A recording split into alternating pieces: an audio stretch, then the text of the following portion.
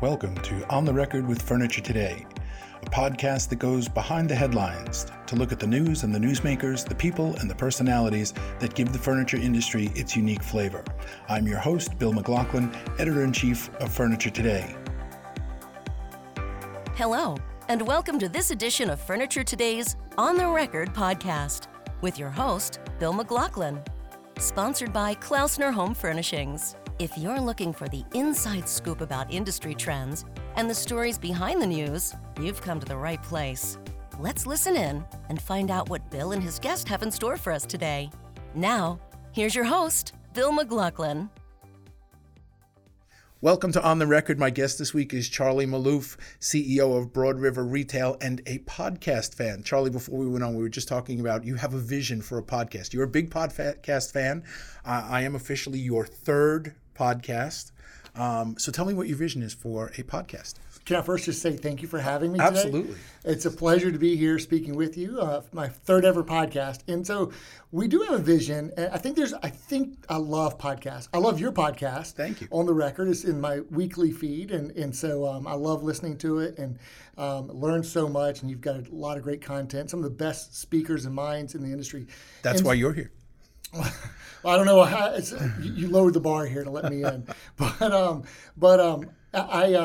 I have a vision for one that we can do from our company that would enroll more people from the front lines, and so I get to experience so many really cool stories from retail, from front of the house, back of the house operations, and I really think. Who's telling those stories? And I really want to feature our people. And so we've started to have some conversations about starting our Broad River Retail podcast from the memory makers at Broad River Retail. Are you going to do it right in the store so people can watch? Well, it's entertainment, right? It's experience. That's why you share these ideas, right? Because other people just make them better. I had not thought about that, but that would make it better. So maybe we'll do that. I thought of it in terms of like Jim McIngvale has a case goods plant, right, in the middle of his store. If you're going to do something, let people see, let them be a part of it, let them come in and so. Retail is going interactive, and it's all about entertainment, right? So maybe there's something to that, Bill. So, all right, before we get into talking about our favorite authors and all that stuff, I listened to you on one of your podcasts, and one of the things that you said is, I was never a fan of retail. I didn't want to be in retail. I don't like to shop. And I'm curious how that informs your sense of your store. Because if you don't like something, I would think that it kind of makes you have some opinions about how to make it better. So how does that early view of what retail is inform what you do in the store? So we're going to start there, huh, Bill? Yeah. So we didn't prep on these questions at all. So, nope. So you just in fairness, Charlie was expecting me to ask him about his favorite author. He's got books here on the table, and we just backed into that because you just happened to say retail. So I'm just curious. So here's the thing. So I read a book a few years ago by Angela Duckworth called Grit. And I was actually listening to another podcast on the drive up here and talking about that. And it was just replaying some of my thoughts about that. So, no, I didn't like shopping growing up. However, I don't think that we're fully formed in what we have a passion for as a child. And so those can develop over time, right? You put the 10,000 hours in. And so, you just work at your craft. And that's what Angela talks about in her book sometimes. You can kind of develop a passion for something through perseverance, through just working hard at it and developing maybe a skill at it and being willing to be kind of gritty. Maybe you don't have an innate talent for it. So honestly, I'm a student of learned about myself that I'm a student of business. I really enjoy business. And so from that, I try to be pretty curious and listen and learn from many other people who I admire, who are really smart, and hear their ideas and thoughts. And so I think maybe not having a preconceived bias or notion for what it should be or look like, and just study it and develop a kind of a point of view based off learning over time has maybe helped inform that. So. Oh, I can absolutely see that. I mean, I also did not intend to end up in retail, right? I mean, I'm a historian, and but when you learn about something, the more you learn, the more you tend to love it. Yeah. And now, my wife and I go to stores and she's got to come find me because I'm checking out merchandise assortments and I'm checking out displays. And, the more you know about something, the more you come to love it, right? Yeah. So I was a history major also in college, by the way. And so I love history and learning how things came to be. You know what I love about retail is the sport of it. So I really did enjoy sports growing up, and I'm a pretty competitive person. I like to compete, and maybe we'll talk about that if you want to reference that's a segue to Simon Sinek's The Infinite Game. But I do love competition in sports, and so I really kind of scratch that itch in retail. You get a scorecard at the end of every day. You know whether or not you won or lost at the end of every day, every week, and so and then you can kind of you have halftime. Hey, what do we need to adjust? You can, at the end of the day, you can work on the craft and prepare better for the next day. What do we need to improve upon, or what worked well? So I like that aspect of it a lot. Yeah, let's talk about that. I mean, you and I are both Simon Sinek fans. Anybody who's listened to my videos or read my columns knows that I read him. And The Infinite Game fascinates me. The idea that, and just so people know, a finite game is one that has fixed players, rules that are fixed. And by fixed, I don't mean the outcome is predetermined. Right. I mean, there's like baseball, right? It's 9 innings. You don't say, well, let's keep going. And there's an end point. An infinite game, the players change, but the game continues. Mm-hmm. The rules change, and there's no defined end point. How does that apply to you? I mean, you talk about being competitive, but you're not competitive in the finite sense. When you talk about it, you mean it in the infinite sense. How does that apply to what you do in your stores? Well, in just like The Great Game of Business, right? And that's, I'm borrowing a title from another book, The Great Game of Business. And so I think that and I have to check myself, sometimes we use winners and losers and in the game of sport or retail, if you will. But the way I think about that is the game's going to continue to go on. It's more of a spirit of abundance versus a spirit of scarcity. Like, there's enough for everyone to win and to survive and exist. And so it's not like I'm trying to kill you or end you or defeat you so that you go away. No, we're going to compete. We're going to make each other better. And the game's going to kind of perpetuate itself and continue on. And so once you kind of realize that, you start to look at your competitors from a different lens. Like, wait a second, they're not adversaries. I don't have to be scared of them or wish ill upon them. Like, no, they can do well, and then I'll learn something from it, and we'll do well, and we'll get better. And so it's, I just have developed this kind of the spirit of abundance versus the spirit of scarcity, and I think that competition makes us all better. And so when you're thinking about the infinite game, let's play it the right way. It's how we compete, and let's be ethical. Let's treat each other ethically, and hey, sometimes there's just enough for everyone to go around, right? It's not a zero-sum game, I think. Well, isn't that part of the infinite game, right? The goal is to perpetuate the game and keep it going forward. There is no end. You've probably dropped the names of 4 books in 5 minutes that we've been on it. It's very obvious that you are very intentional, very purposeful about what you do. You're a student, obviously, of the business. You read a great deal. Tell me a little bit about the concept of purpose and how it applies to your philosophy. So where it is today versus where it was a couple of years ago has completely evolved. We always wanted a purpose statement for our company. So our journey through this whole purpose began through just a desire to want a purpose statement and a why for our company. We wanted to be more than just a vision and values or a mission and values. And so I got tipped onto a book called The Story of Purpose by Joey Ryman by my good friend Gary Seals. And Gary was in our industry, and I really liked his purpose statement.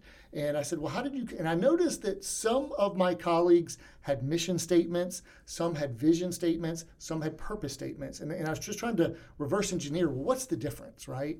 And Gary said, well, read this book. I read this book, and so I read that book by Joey, and it kind of just changed my mindset towards how to compartmentalize the difference between purpose, vision, mission, and values.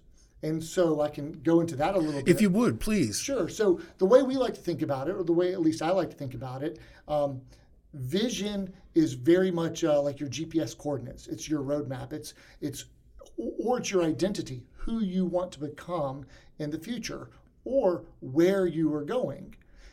The mission is your what. It's what you do. It's those repeated disciplines or actions. It's what you do to achieve your vision.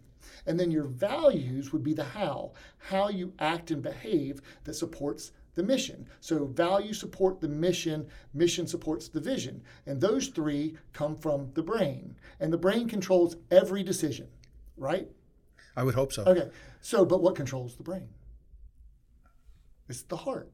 And so the way we like to think about it is that purpose is the heart of the matter. And so it's what makes us human. You can't divorce emotion from a human being. And so when we started to learn about purpose is why we do what we do, and it's the heart of the matter, and it governs all the other. You have to have all the others. You have to have the vision, the mission, the values. You have to be a master of your craft and a professional at your craft or what you do. But you need to know why you do. And so then when I began that study, from when we launched our purpose statement and then part of Joey's books is part 4 is you got to activate it. You got to be it, do it, say it. And so we formed a purpose activation committee comprised of cross-departmental people in our company who met weekly to both read. We would read all kinds of books about purpose, and then we would educate ourselves, and then we would try to activate it within the organization, within our company, to hold ourselves accountable to not just having a single event where we launched a purpose statement and then we moved on to the next event, but to say, no, we're going to let this thing marinate and really take this crock pot mentality and we're going to hold ourselves accountable to live it, be it, do it, say it every single day. And so part of that is also informing ourselves. So through that study, we've read many books on purpose and brought in purpose speakers. We held a purpose summit, but it's gone. And what I really started in this journey to understand was, well, hey, I was actually fearful of, well, we've got this organizational why. I'm not really concerned about our people's why. Like that's something different and separate, and that fear was unfounded. What I came to realize is they can be connected. You can try to work on both at the same time. And what I mean by that is people ought to understand the meaning and fulfillment in the work that they do. And there's laddering exercises where you can connect it to a human being at the other end of your actions and how that matters to whoever's the recipient at the other end of your action. And so where you can start to put meaning and fulfillment into what you do and who that impacts. And so then it started to come alive for me a whole lot more, and for our purpose activation committee, and just how we were bringing purpose into the workplace. And so just really studying it and understanding how to connect it at the individual level to the organizational level and all those touch points in between. I'd like to talk a little bit about specifically the tactics of that, because very often when you discuss these kinds of broad philosophical concepts, it's one thing to understand or have a philosophy of business yourself, but then to be able to execute that at a very tactical level every day in your business and to get your employees to buy in. Right, that's where the real gold is. Right, that's where the real winning, where the real success comes. Give me an idea of how you tactically bring that into the store. What does that look like in terms of a specific interaction with the employees, a specific program that you've put in place, those kinds of things on a daily basis so that it really functions? Yeah, I love that question. And I'm probably going to give you a few. Please. And you mentioned in the store, but also I would say it's also in our corporate office. It's in our distribution center. So it's not just in our stores. It's at every touch point that we have. I'll start. So purpose begins with identity. So if you go to some retail companies, And I'm coming up with these ideas as I'm thinking about it. So this is not even what I was going to start to say. But purpose, we like to say purpose begins with identity. And so some retail companies, they say, let's go to store 6517. And we used to call all of our stores the city name, and we got away from that. And so one of the things that we did last February is we asked all of our general managers, what is your store's nickname? Give us your store's nickname. And they all came up with their own store's nickname, okay? And then what we did back in our marketing department was we went to work and we crafted custom design logos for each store. And then we, at a manager's meeting, we had a surprise unveiling for every store's personalized logo with their identity and who they are, and that is now like on our sales reports. And that's how they're known as, and they can put those logos on shirts, on hats, on their cowbells, on their graphics, their images, on their icons, on their computers, and just bring it to life. And that's who they are. So that'd be one example of how we would activate it. Another example would be caring for our people with purpose. And so we launched a partnership with Corporate Chaplains of America to bring chaplaincy to the workplace. It's permission-based, it's volunteer, it's confidential. I don't need to know about it. I don't want to know about it, but it's a way that we can extend care for those who might need a chaplain at a time of need, who's accessible 24/7, 365 through an app if they have a crisis or an event in their life and they need that service. And so that's another way that we have provided that service for our people. And by the way, everyone calls like employees like team members or employees or FTEs or what have you. And Disney, I think, has this right. They call their employees what? No, I actually. Cast members. Right. Yes, I do recall that. Our purpose statement is furnishing life's best memories. And we call our people memory makers. And it's furnishing life's best memories, not for me, not for like the leadership team. It's for, you could take the period off and extend that sentence, and it could be for others or for other people. So it's outward looking.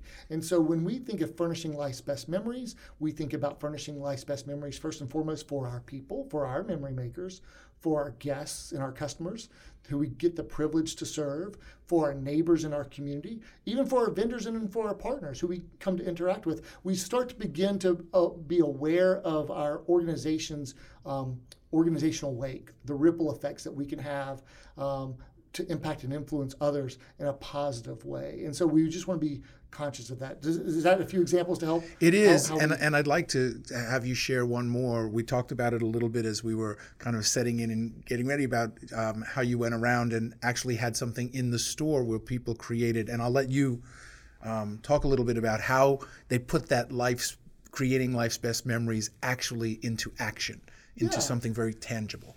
So last March, we went on a retail roadshow, our Orange Crush tour, and we took it was our Orange Crush 3, and it was our Memory Maker tour, and we took Purpose on the road. And so we were in every location, corporate office, contact center, distribution center, and even if it's a 5 a.m. town hall, and every store. And so some of the things that we had in every location were purposeful spaces. For instance, we had 3 purposeful spaces in our stores. One would be at the guest counter, and so they had to present it back to the traveling team, right? The executive and leadership team and cross-departmental team. And so for the guest counter, we said, we want to stop it from just being transaction-based. How do you make it relationship-based? So how do you go from transactional to relational? The next one would be like an example of the break room. That was the second purposeful space. And so how do you transform your break room? If you think of the kitchen as the heart of the home, how do you make this break room the heart of your store, the heartbeat of your store?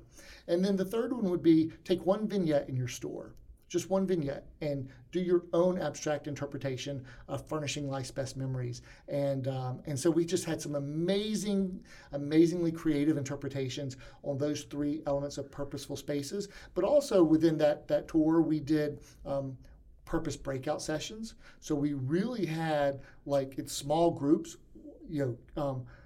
some of the questions and stories that we kind of understood about how to ask and to understand people's why and in a level, in a more intimate setting. And so we had purpose breakout sessions. Another one we had were purpose service projects where we built welcome home baskets for a nonprofit that we serve, and that would go straight into kids' homes. And so we did that together and in fellowship with each other. And so we did that 24 times across all of our stores and locations. So those would be a few examples of taking purpose tactically on the road and activating it with our people. The name Broad River Retail is purposeful, and both the Broad River part, which came first, and then there was a switch, right? It was Broad River Furniture, and then there was a very conscious decision to make it retail. Share with people the origin of the name Broad River. You are a historian. So Broad River, I was partnered with Jonathan Ishii, and we had multiple operating company names. It was essentially the same company. And, in 2008, we were about to go into another market to take over a store. If you recall what was going on with mass hysteria and the global recession and the meltdowns at that time, folks were saying, don't grow, hold on to everything you got. The world's changing.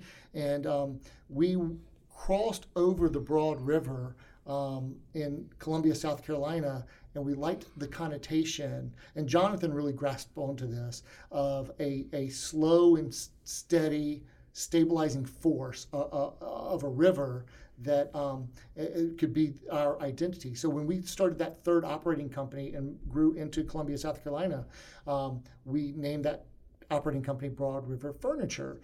Just so happens the Broad River actually traverses much of our markets throughout the Carolinas and Georgia, and so it became our corporate identity up until about 2017. And if you recall, in 2017, and of course you recall because you probably were involved with all the articles and about it, there's been a lot of discussion about this phrase called the retail apocalypse. Yes. And so what was happening is people were calling for the death of stores, and they have been calling for the death of stores for a long time. Now, we understand that retail is changing and transforming, and maybe boring stores. You have to kind of continue to reinvest in your stores and whatnot. We were not seeing that slowdown in stores at that time. And we've got a great partnership with Ashley Furniture, and we've got a blended strategy with the corporate Ashley Furniture and Ashley Home Stores, and we love that, and we love our partnership there. And so, but we just weren't seeing like traffic declines, we weren't seeing sales declines, and so we had an opportunity around that time to pull all of our operating companies into a single entity, in which we really wanted to do, simplify things for a long time. And so, just like the biblical story about David and Goliath. David didn't shy away from Goliath the giant. He ran quickly, swiftly to the fight. And so we said, you know what? Again, purpose begins with identity. We're not going to be Broad River Group or Broad River Holdings or Broad River whatever. We're going to be Broad River Retail. It may not be the most attractive or appealing name, but that's our identity. That's who we are. We're a retail company. We're retailers. And so we are going to put that into our name, and we're going to that's our metaphor. We're going to run quickly to the fight. We're going to embrace who we are and the power of stores and think and be and act like a retailer. And the cool thing about that is a couple of my colleagues have been inspired by that and have branded their own companies' names and put the word retail in it. And so that means a lot to me. I mean, I've borrowed tremendously a bunch of ideas from a lot of really smart people throughout my career, and who've invited me in or mentored me or had the privilege of going to see their operation. And for someone to come and say, hey, we're going to rename, we were inspired by what you guys are doing, and we're going to rename our company and put retail into it, that meant a lot to me. You've actually taken that to another step. When we were breaking ground, when it came to the groundbreaking in Raleigh, we talked about the concept of weaponizing the store, which really is embracing the power that the store can give you, that the store actually has. And I think sometimes people don't grasp this. You have advantages over e-commerce if you know how to use your store. And the term you used, which I thought was brilliant, is weaponizing the store. Explain to people what that means and how you can utilize the power of the store to give yourself a competitive advantage. I love how you like that phrase. I think, By the way, I have borrowed that in every single presentation that I give. I use the term weaponizing the store. It's come up in columns. So if anybody wants to know, I've never really given credit to it because I wasn't sure that you wanted credit for that. But here it is now. Charlie was the first person who I heard use that term, and I just loved it. Well, thanks, Bill. I think it's because we think of stores as being on the defensive. All we hear about is this retail apocalypse, and stores we need to close stores, and people don't want to shop in stores anymore. And maybe in some industries, that's true. In furniture, we just don't believe that that's true. And there's a lot of great retailers in our industry who are having really beautiful stores and concepts and doing some really exciting things. I hope you don't mind me mentioning a few of them. Please do. City Furniture, who I greatly admire. Mathis Brothers in Oklahoma City. Restoration Hardware. They've got beautiful showrooms. I think Ashley's doing a tremendous job with their new showroom formats. Obviously, I'm gonna have a biased opinion on that. So weaponizing the store is first of all, it's a mindset, right? We have to revert, if we're going to be in retail and we're going to compete, it's a capital intensive, right? That's why they want to just have you believe that you don't need stores because it's less capital involved. But you know what it is? There's also no competitive moats unless you run a subscription service or Prime, and then you build that competitive moat, and you have people coming, or you have that first mover advantage like Amazon has. But it's at some point customers it is capital intensive. And so that's why not everyone's doing it. And the customer acquisition cost in a pure play is more expensive, right? And what's preventing someone from advertising? No, so the advertising cost just keeps going up and up and up.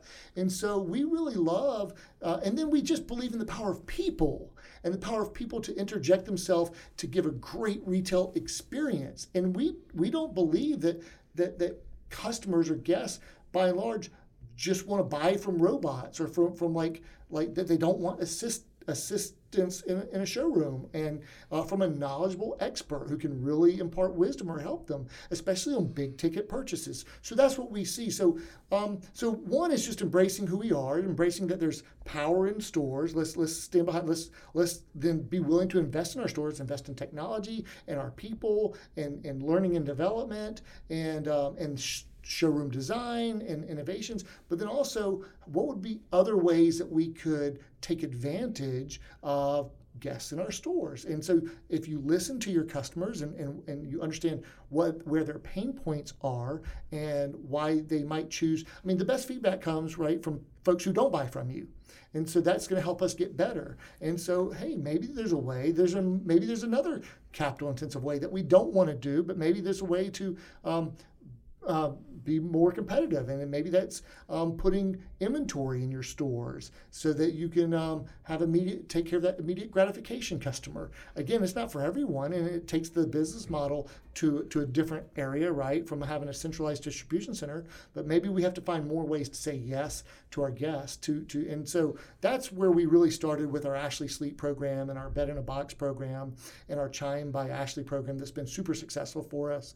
And a quick shout out to Ashley on that. So it's nice to have the tools. It is. It's great to have the product and the competitive products and the tools, and then to invest in those products. And by the way, our Tempur-Pedic business only increased after we did that. We just got more proficient at selling sleep and discerning, who the Tempur-Pedic customer was, or the Stearns & Foster customer was, or who the Ashley Sleep customer. And so we just understood there's a lot more opportunity there that we weren't capturing, and because we were a little bit fearful to go after that business. So I think it's just putting that mindset to go on the offensive and think of your stores as an asset, and how are you going to use that asset to kind of grow your business and have a strategy to grow. We all need strategies to grow because competition's always thinking about how they can grow their business. So we constantly have to be thinking about innovation and innovative ways to grow our business and our sales, and to arm our sales force to be creative and to come up with more ways to say yes to our guests.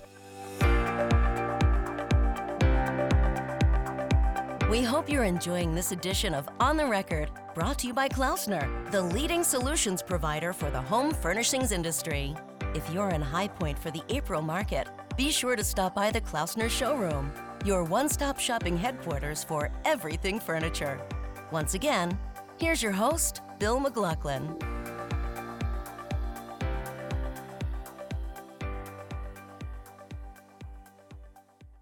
It's funny. I've watched over the last couple of years the way that boxed beds have really kind of put specialty sleep stores and furniture stores on the defensive. And I'm really pleased to see companies like yours embrace that concept. But I think it really does give you a competitive advantage. Amazon can deliver in 24 to 48 hours. It doesn't help you if you have guests coming over tonight and you need a bed. If you can go down to your local Ashley Home store or to your local furniture store, pick up a bed, throw it in the back of the car and take it home, that's a real competitive advantage. Just more ways to say yes, right? So that's the idea of weaponizing the store. And let's don't come up with more ways to say no. How about we come up with more ways to say yes, so that we can try to be more and more competitive every single day and challenge ourselves to do it economically, cost effectively, to be smart about it. I would never say to be reckless on uses of cash, but I think we can place a lot of small bets, and then we can see which of those small bets win, and then we can feed the small bets. And but we have to be willing to be experimental and to test different things out and have different tests going on at any given time. And then there's going to be some losers and some winners. And so we're in this just constant petri dish of A/B testing, right? And trying to figure out and placing a lot of small bets. No one small bet alone could sink you, but if you have enough small bets, you're going to have some really good winners emerge.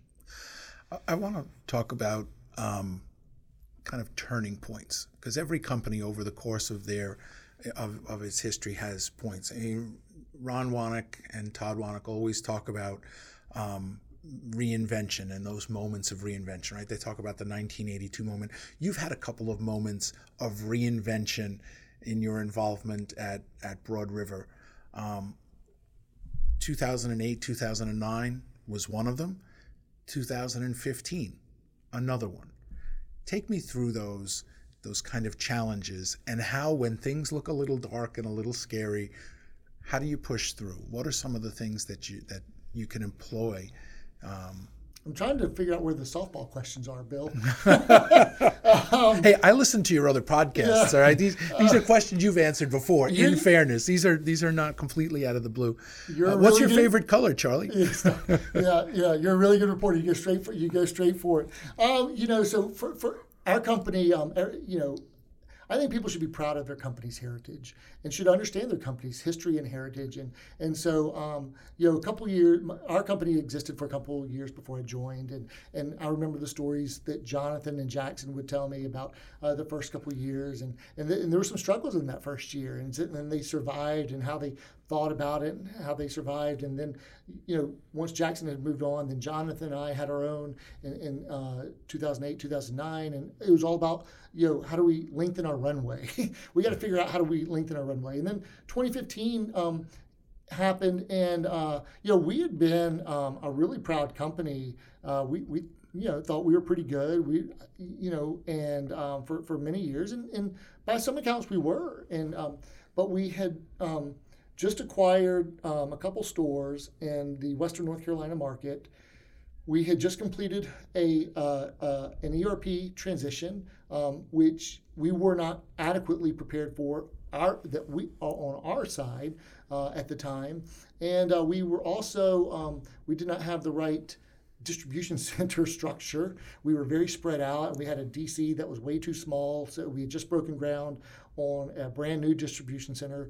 And so those first 6 months were just really, really tough and really challenging. And we just made a lot of mistakes, and self-inflicted gunshot wounds is the phrase that is the one that comes to mind. And part of that is because it was ourselves. Like, we did it to ourselves. There's nobody else to blame. But all of that happened to us was the best blessing we could have had. But to answer your question,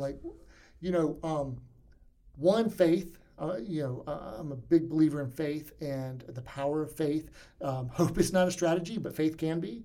And so believing that you will get through it.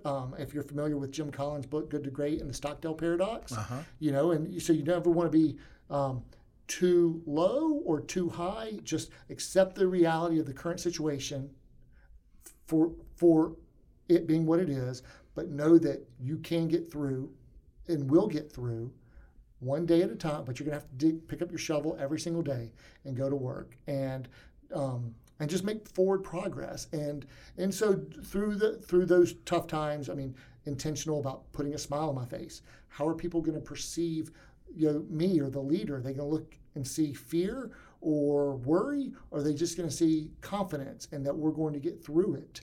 And embracing the reality for what it is, openly communicating that with our team or people and saying, look, if this fight right now that we're going through isn't for you, that's okay, but please exit, stage door left, because we need only people who believe and know we're going to get through it and are ready for this fight to get through it with us together. And so making sure you have the right people with the right mindset on the bus, and then empowering them to do great work, and then taking some risk, right? Like, if you break your bones, then you got to build them back stronger. And so, and then there was a creative disruption that came through that period. Like, I could give you so many stories of things that, like, hey, it wasn't working, so we weren't bound by our previous success. We just reinvented. There was such a period of reinvention that was so fresh, and just chance to take. Can you share one of those stories, or 2 or 10 or?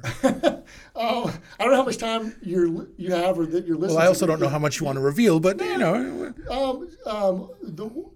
Sure. One of the things, I'll give you a few. Sure. I mean, I can. This was mid-2015. One of the things that we did was we had to change our delivery prices. Now, this was when everyone was thinking about free shipping, and you got to go free shipping. And I looked at our delivery costs as a percentage of sale, and it was really low. And around that time, we always thought, well, if we just break even on delivery, we're kind of happy with it, right? It's not a profit center. And around that time, most folks didn't even pay commission on delivery, and it was just.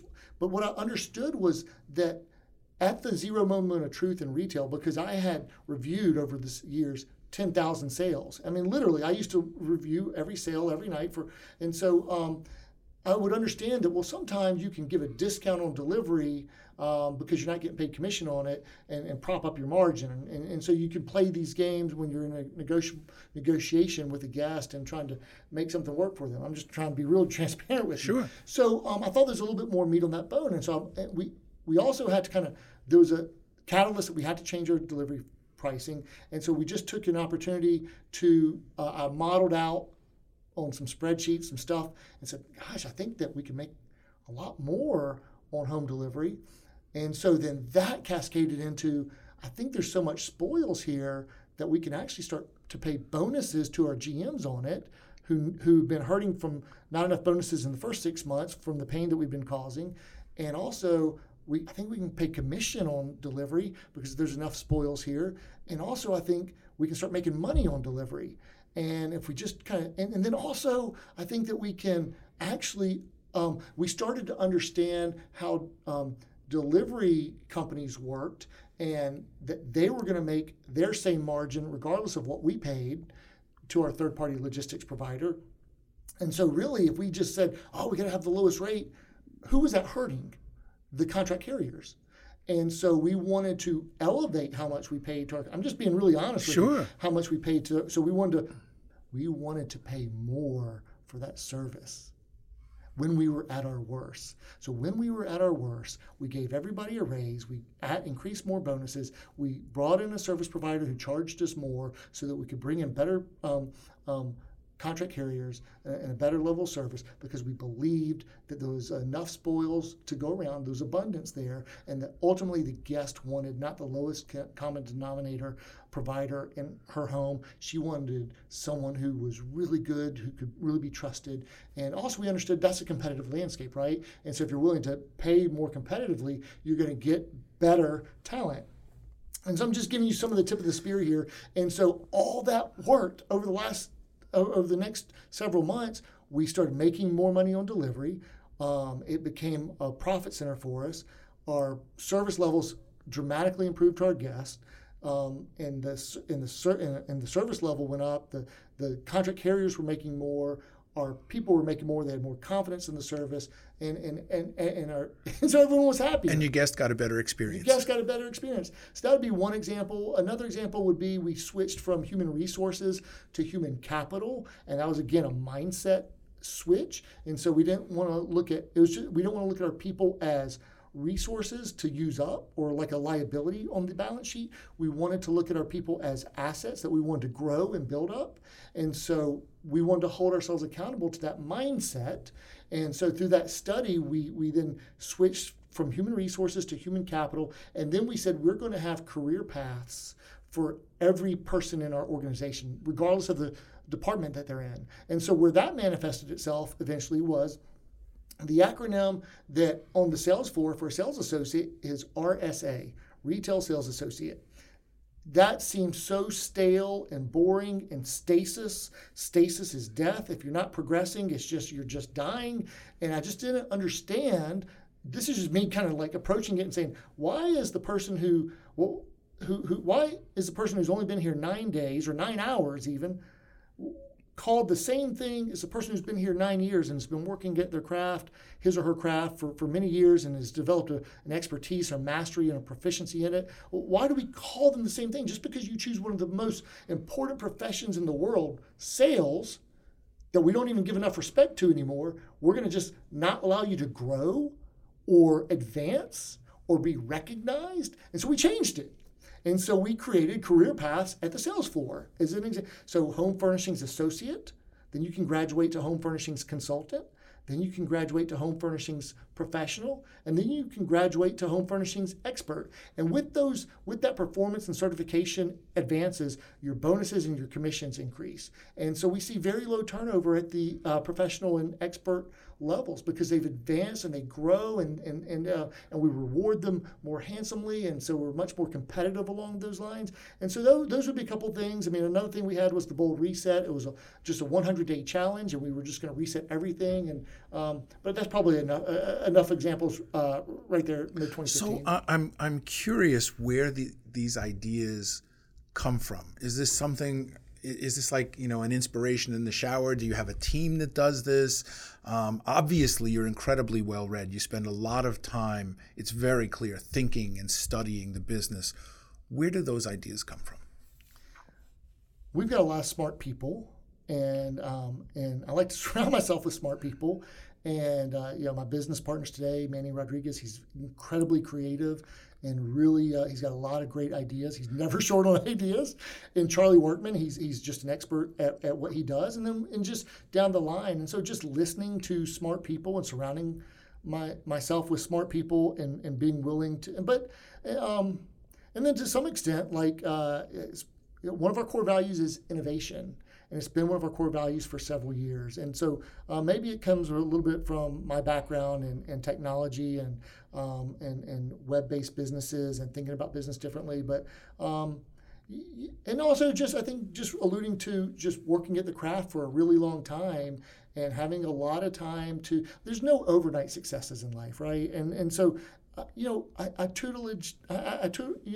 learned from some of the best in the business in our industry for many, many years. And we were in performance group with some great retailers, and I got to learn from them and study from them and hear their ideas. And so my previous business partners and just being a student of the game of business, and then just challenging myself to read and just think. So once I had the chance to kind of put some of these ideas into action really quickly, there's years of experience that I had to lean on, and maybe some of those ideas had been nested somewhere along the way that they were able to manifest itself when we needed to think through them. And but just another one of our core values is collaboration. And so with humility, we believe we make better decisions when we make them together. And so you've heard of crowdsourcing and wisdom of the crowds. And so a lot of times someone starts with one idea and then the other person just builds on it and makes it better. And we just volley it back and forth. And so that's where a lot of our ideas emerge. Or you just throw a vision of something out there and get out of the way and watch our people go to work. I mean, one of our most creative people is Heather Greenwood, who's our Senior Manager of Learning and Development. And just some of the stuff that she comes up with is just absolutely premier and excellent and amazing. And we've got a lot of smart people, and if we can just tell them, hey, we think we want to do this, and then they start to work on it, they bring you some ideas, you just build them and challenge them. And so, they come from all over. You said something there about people coming up with ideas and building on them, and it reminded me of an exercise. You were at the Tony Robbins Domination event a few years ago.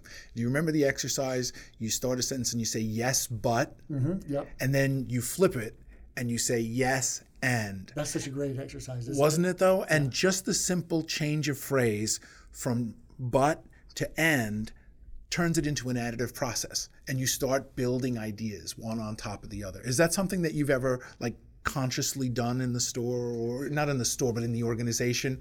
Yeah, but not nearly enough. I'm glad you brought that up. I need to add that into, every time I hear that, and it's not the first time I've heard it. I think you've even had someone who was at one of the Furniture Today leadership conferences that used that very same example.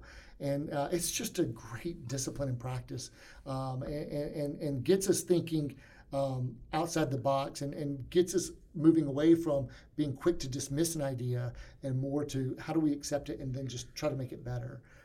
We've done that some, and we've done that in some of our Purpose Activation Committee meetings, but I don't do that nearly enough, so I'm glad you referenced that. I'm going to try to remind myself to do that more often. It's funny that you said that. As I was saying that, I was thinking, I need to do that too.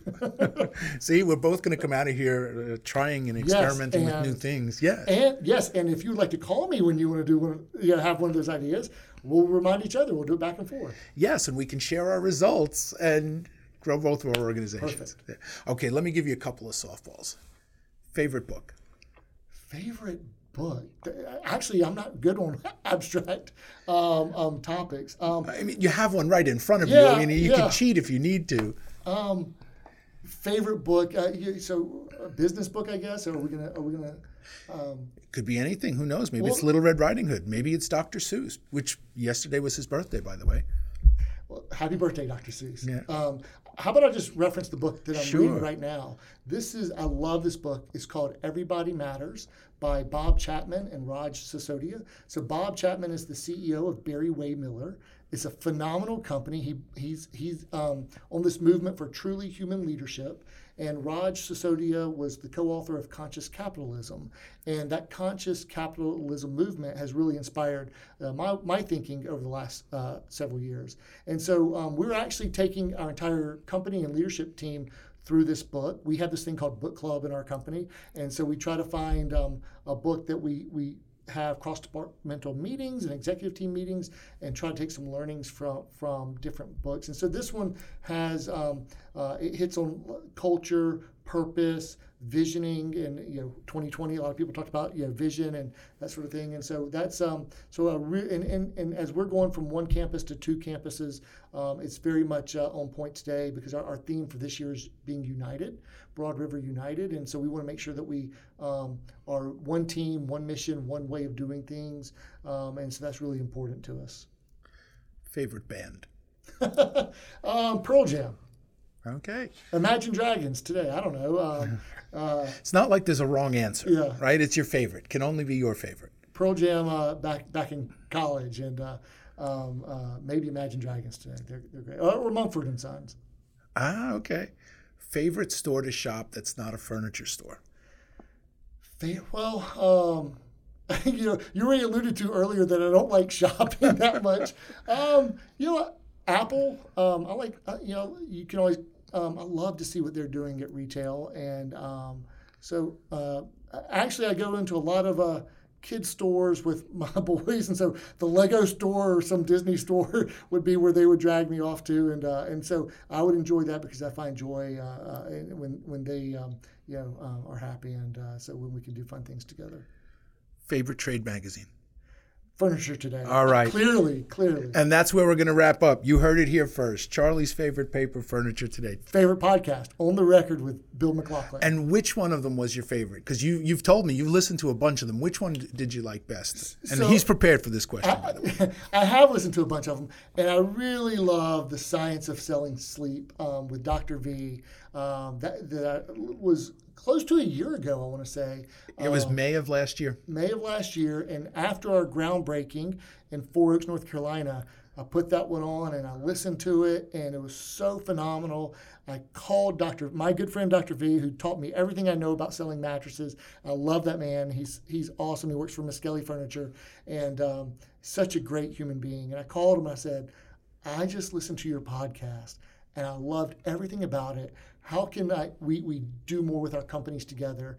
And this is just where we're being open. So we brought him in to our Purpose Summit, Purpose 828, to come speak to our leaders on the science of selling sleep with purpose. And then someone else who was another speaker from another Ashley Home Store licensee, Factory Direct Enterprises in New York, my good friend Eugene Crinian and Janine Moniz, they actually then connected and had him come speak at their summit. And so that's just all these wonderful connections. But you've done some tremendous podcasts, and I could list a few others, but that was probably my favorite. Well, I think as of today, this might be a lot of people's favorite. So thanks for joining us today. Really appreciate you joining on the record. Awesome. Thanks so much for having me. Thank you, Charlie.